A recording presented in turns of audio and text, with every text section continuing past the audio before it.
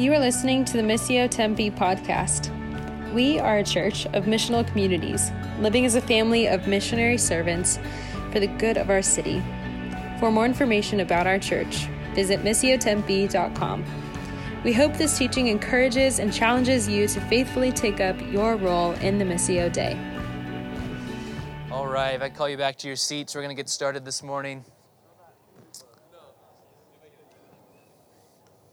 We got the sun people and the shade people here. And then the heater people. There's 3 different types of people here this morning.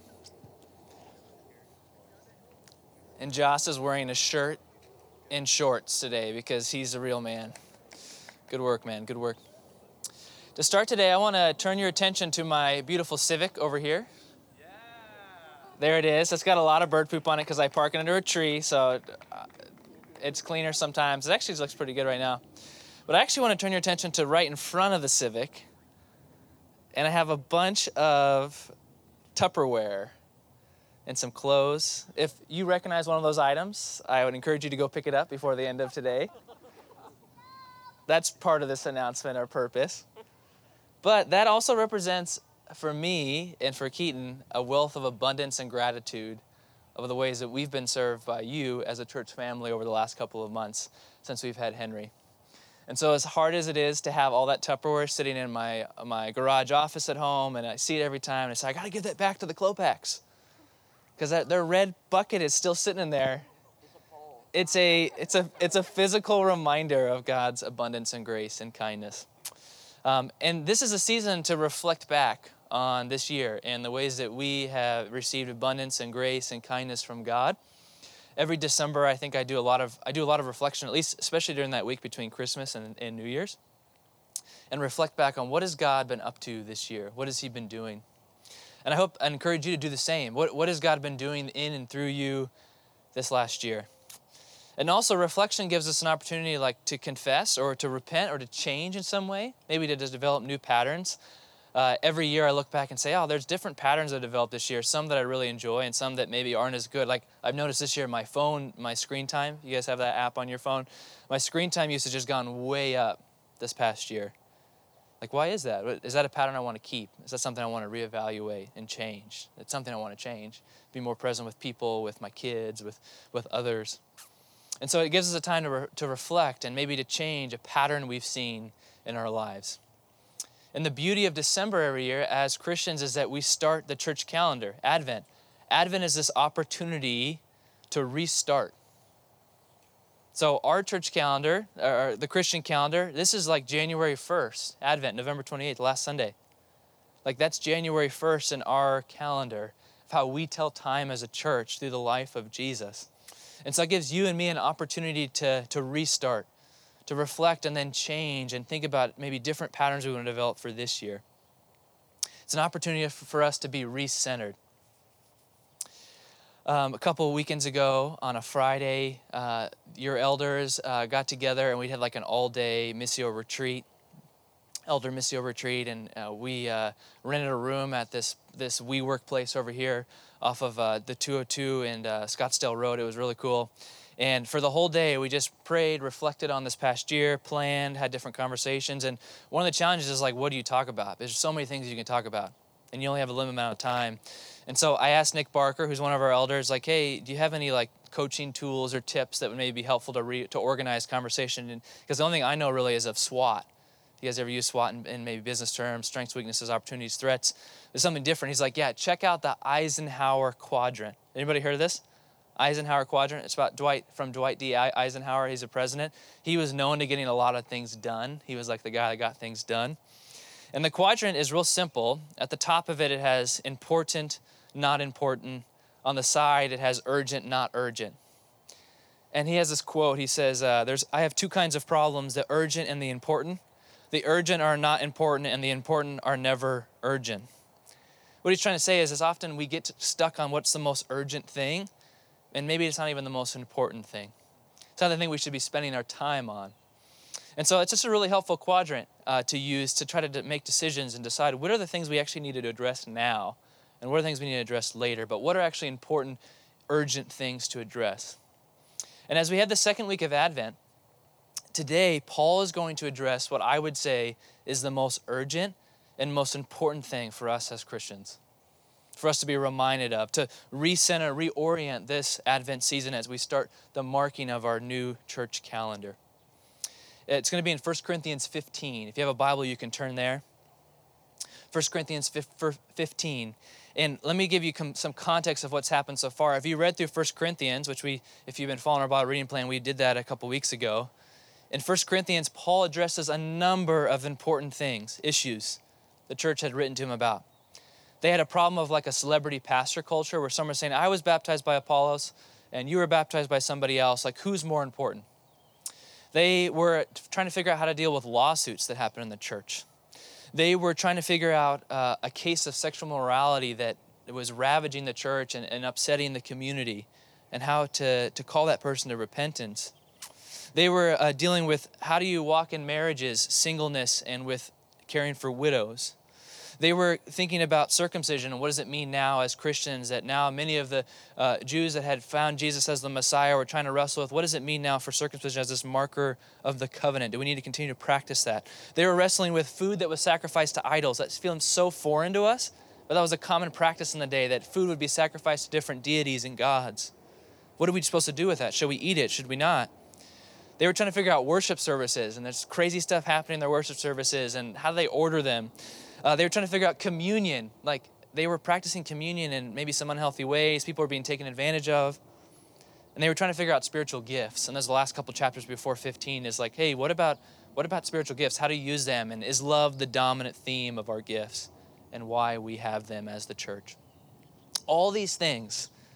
But then here in 1 Corinthians 15, Paul drives home what is most important and most urgent. It's maybe a familiar passage to some of you. Maybe it's fresh for others. But I really want to dive in here and think about what is most important, most urgent, most central to what it means for us to be followers of Christ as we restart this church calendar and try to think of what is the most central thing we should focus on. So if you have a Bible on it, you should turn there maybe hopefully already. 1 Corinthians 15. We have a couple of real live, fresh, hard copies of Bibles in the back there if you'd like to use one of those ancient relics of the past. But they are back there if you'd like to use it. But 1 Corinthians 15, starting in verse 1. Now, like, imagine the now here is as if he's written 14 chapters of a lot of issues. Like, hey, now, let me recenter you on what's most important. Now, brothers and sisters, I want to remind you of the gospel I preached to you, which you received and on which you have taken your stand. By this gospel you are saved if you hold firmly to the word I preached to you. Otherwise you have believed in vain. For what I received I passed on to you as of first importance, that Christ died for our sins according to the Scriptures, that he was buried, and that he was raised on the third day according to the Scriptures, and that he appeared to Cephas and then to the 12.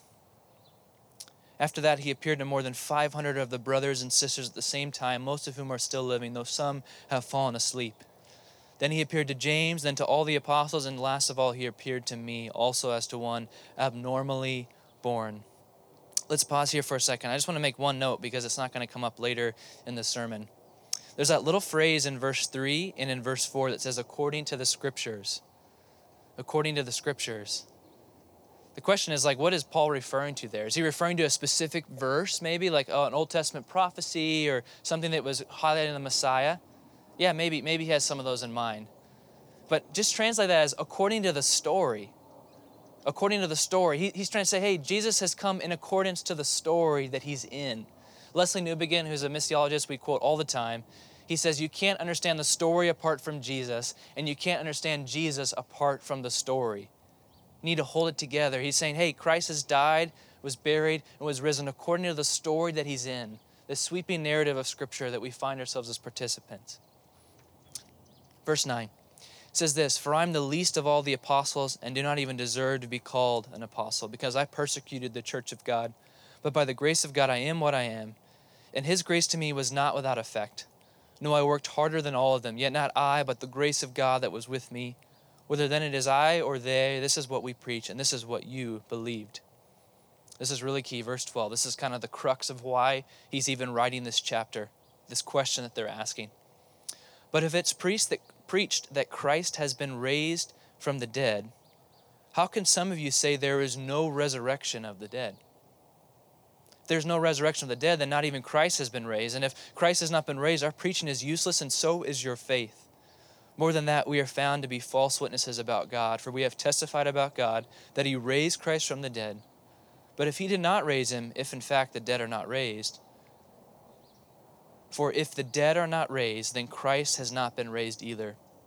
And if Christ has not been raised, your faith is futile. You are still in your sins. Then those who have fallen asleep in Christ are lost. If only for this we have hope in Christ, we are of all people to be pitied. But Christ has indeed been raised, verse 20, from the dead, the first fruits of those who have fallen asleep. For since death came through a man, the resurrection of the dead comes also through a man. For as in Adam all die, so in Christ all will be made alive. This is God's word. Let's pray so we might hear from God's word and hear from what the Apostle Paul might want to say to us through the scripture. Lord Jesus, would you speak to us this morning? There are many urgent things that come to our attention, things that we need to address, parts of our lives that remain undone. There's many things we have to plan, looking forward into 2022, things we need to reflect on and repent of. But would you help us look to the thing that is most important and most urgent, most central here, which is the basic central events of history that have changed everything, that Christ, you have died, you were buried, and you rose from the grave. And now we get to taste new creation here and now. In Jesus' name, amen. Amen. Here's what I want you to do. I want you to turn to some people around you, and I want you to have a conversation around what do you do the first hour you are awake and the last hour before you go to sleep? What do you do? Like, what's your habits? What's your practices? Like, what do you do when you wake up? Like, I check my phone, I brush my teeth, hopefully you do that.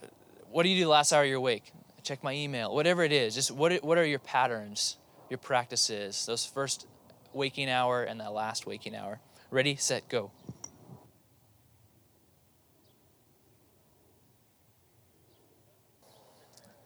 It's nice to hear over here and not feel alone with some of your morning routines, what you do each morning.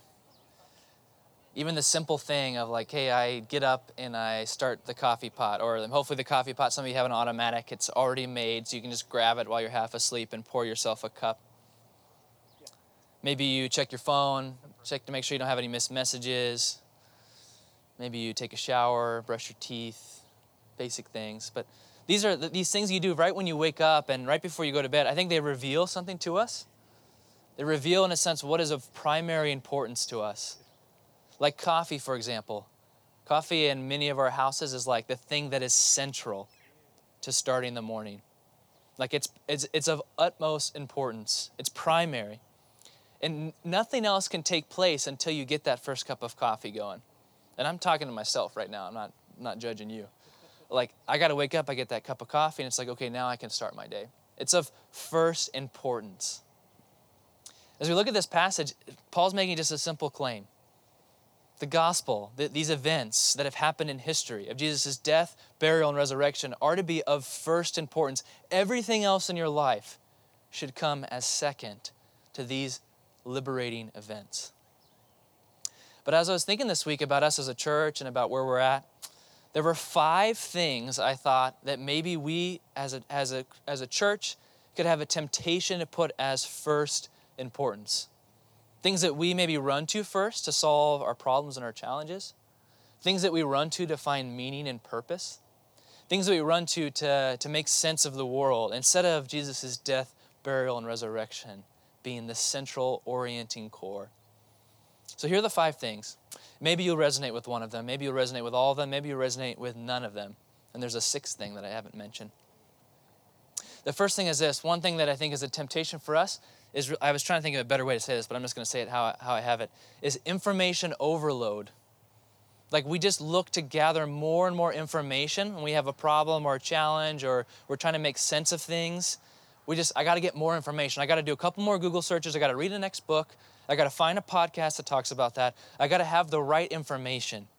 If I have the right information, everything else will we'll figure it out as we go. It's of first importance. I just got to have all of the information. If I have the information, then I can move forward with my day, with my life. Maybe that's you. And that's information from politics to parenting and everything in between. The second thing is this: dieting and exercise. Dieting and exercise. We have this temptation, I think, as a culture and maybe even as a church, to, hey, the orienting thing of our lives is around our diet, our preference, or our pattern of exercise. Again, I'm speaking to myself. One of the first things I like to do when I wake up is go for like a 2 to 3 mile run, old man jog around my neighborhood. Like I got it. It's like with the coffee and that, it's like if I get those two things done, then everything else will fall into place. It's of first importance. And I think a temptation for us is to say, hey, we are so oriented around our diets, our patterns of exercise, that those are the things that then that shape everything else. Those are the things that we filter all of our decisions through. The third thing is this: we have a temptation to see therapy and counseling as of primary importance. Primary importance. Now, let me finish all the way through here before you freak out and say, what are you trying to say about this? Therapy and counseling become in our culture like, hey, if I can just get to the deepest part of my soul, if I can just dig deeper and find the hurt child within, then I will find freedom. Then I'll be liberated. Then I will find my true self and I'll have meaning and purpose, and then everything else in my life will fall into place. It's of first importance. The next thing is some kind of life hack or next best technique. Like, hey, I'm looking for this next technique. Like I have this problem, and if I can just find a quick solution, a technique to solve it, I can find something that will create more efficiency in my life. Then everything else will fall into place. It'll be of first importance. If I just had the right techniques or the right life hack or the right podcast that gave me this insight or what to do in this situation, then everything else will kind of be figured out. We run to those things really easily. And then lastly, broadly, just social media, whether it's following a particular influencer or a person that we maybe want to model our lives after, we look towards as of first importance to figure out what they would do so therefore we could do the same thing. Or we filter all of our experiences of life through needing to record and to post and to document before the world as of first importance. We're not ever able to just enter into a moment of relationship or a part of God's creation because of first importance is that we got to make sure we document it, because if we don't, it didn't actually happen. Those 5 things: information overload, dieting and exercise, therapy or counseling, a life hack or the next best technique, or social media. When you think about your own life, which of those 5 maybe resonates most with you that you run towards first when you look for meaning and purpose or to solve a problem instead of maybe of first importance, what Paul's talking about here? And then unpack maybe what we do with that. And if there's a 6th thing, you can name that to your neighbor as well as an act of confession. Ready, set, go.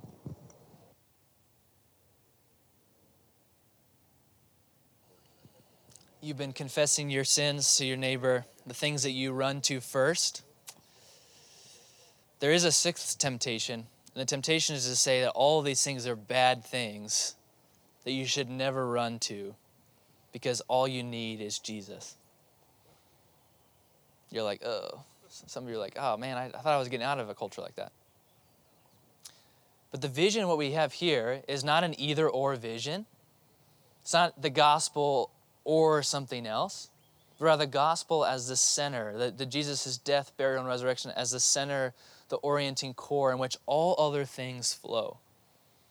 So this isn't a knock on therapy or counseling. We are proponents of that in our church. I've been through some of my own therapy and counseling. We're not a knock on life hacks. I love those things. Like if I find a new technique, I'm like, this is great. I just got so much better at this thing. We're not against information. I like to read a lot of books. That's a hobby of mine. We're not against dieting and exercise. I could really work on my diet, to be honest. You can talk to my wife about that. But at least the exercise part, I love running. If you were telling me I can't run anymore, I'd be really upset about that. And I'm not knocking social media. It's not bad to have an Instagram account or to post things about your kids or about what you went on this adventure with your friend or what you ate for dinner or whatever it is. Those aren't bad things. But they become, when it's of first importance, a thing we run to first, and then everything else flows from. That's when things get sideways in our own hearts. Paul's just making a simple claim. Hey, the gospel, all those questions you had in previous in Corinthians, all the things you're wrestling through, yeah, those are all important. But the gospel, Jesus' death, burial, and resurrection is the central event of your life. It gives you meaning and purpose. It makes sense of suffering. It gives you hope of what is to come and what God's doing right now in your midst. And for some of you, you're like, yeah, I get that. I get that the gospel's central. But do we really actually run to that first? Hey, no, Jesus is really central. And what he's done is really central to my life. And everything else flows from it. It's like when you go to make a loaf of bread. And you have all the ingredients. You have water, salt, and flour. Maybe you add another special ingredient like making some kind of special bread. But without the yeast, thanks Roth, setting me up here. Without the yeast, you're not actually going to get a loaf of bread. You're just going to get one of the, let's look like maybe like a pita bread or something like that. It's not going to rise. It's not going to work its way through the dough to make something beautiful that we get to enjoy even each week on Sunday. You need the yeast. The gospel is the yeast of your life that makes every other part fit and work together. The gospel is like oil to an engine. You need the oil for the engine to run, and if you don't have it, it will be destroyed and broken down. The gospel is like a foundation to a house. Everything else is built on it, but if the foundation is cracked or twisted or broken in some way, the house will come down. The gospel is like a heart, a human heart to a body that pumps oxygen through your veins so that you might live and breathe and have your being. This is the gospel. It's central like that. But the question that Corinthians are wrestling with here is, did it really happen? Did Jesus actually resurrect from the dead? That's in verse 12. Did it really happen? One of the things that's been most frustrating or discouraging to me in our current political climate and culture is that you can have the same story be told from about 100 different perspectives. And it's how do you make sense? We've had some high-profile court cases lately.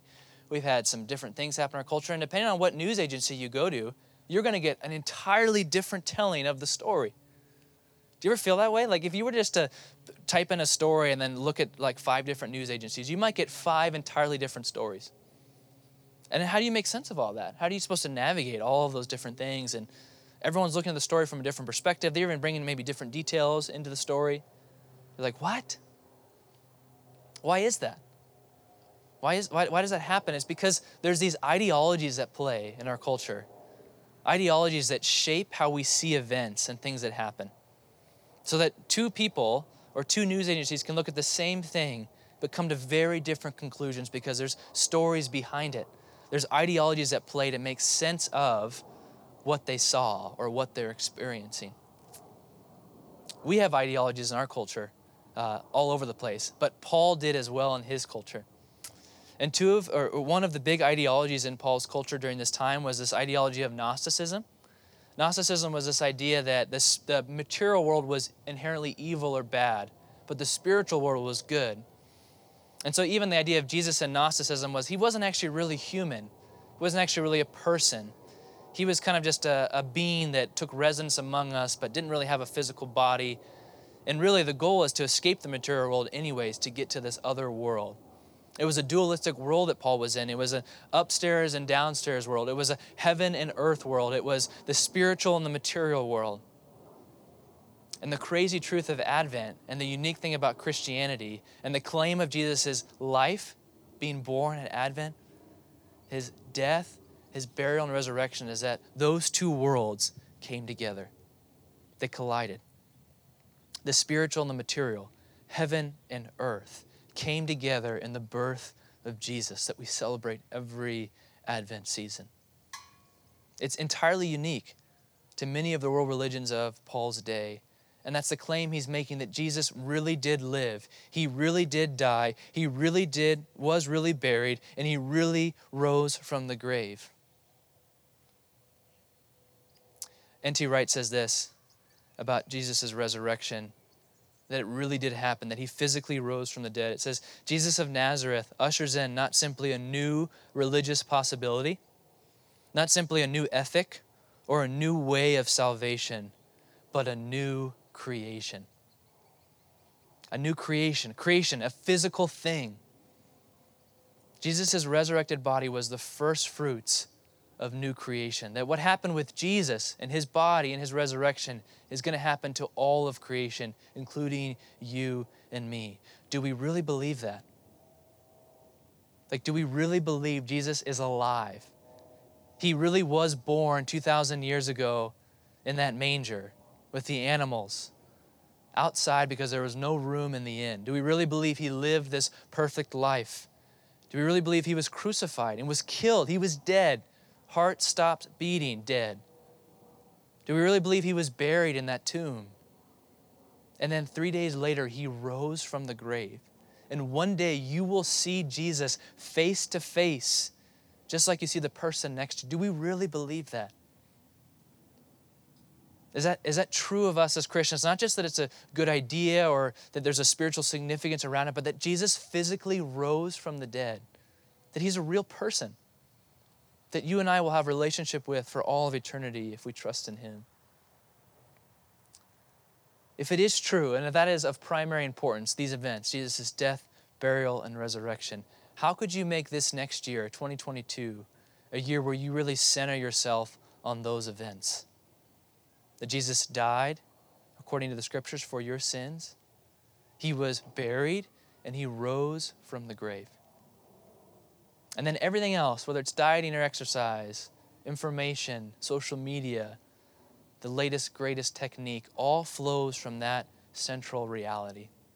Let me just give you 3 simple ways that maybe you could start 2022 with having those events central to your life as a follower of Christ. This is real simple, and you don't have to do this. This is just an invitation to you. First thing is this. When you're getting out of bed in the morning, like you wake up, sometimes you get woken up by someone screaming at you. That happens sometimes in my house, but you get woken up. When you get out of bed, could you recite what we do every week, the mystery of our faith? In a sense, like you have this resurrection moment every morning. You were asleep, and now you're awake. Christ has died, Christ is risen, and Christ will come again. I can get out of bed. Then when you get out of bed, like you're talking about your morning routine earlier, you walk to maybe brush your teeth. Hopefully you do that every morning. Some of you guys got some bad morning breath. I'm one of those people. When you're brushing your teeth, could that moment of where you're trying to get the plaque off of your teeth and keep them nice and clean, could it be a physical reminder to you that God is redeeming and restoring his creation right now in your midst? That as you brush your teeth, it's this marker, this symbol of what God's doing in all of his creation. He's not getting rid of creation. The goal isn't to get rid of your teeth. It's to refresh and restore them over and over and over again. And then when you put on your shoes every morning to get out of the house, could it be a marker that you've been sent as a herald of this good news wherever you go today, wherever your feet take you that day, that this is a moment where you're a herald of that Christ has died, he's risen, and he will come again. And these simple little markers that you do every morning, that you'll do every day that you wake up, can be markers to orient you into this of first importance of Christ's death and resurrection. Let me have you turn to somebody around you. You don't need to do those things, but I want you just to brainstorm for a minute with one of your neighbors. Hey, how can you make 2022 a year where really the death and resurrection is central to your life? Like, what's a physical symbol, a reminder that you can have, that you can practice to make these events at the forefront of your mind through what you do with your body each day? Ready, set, go.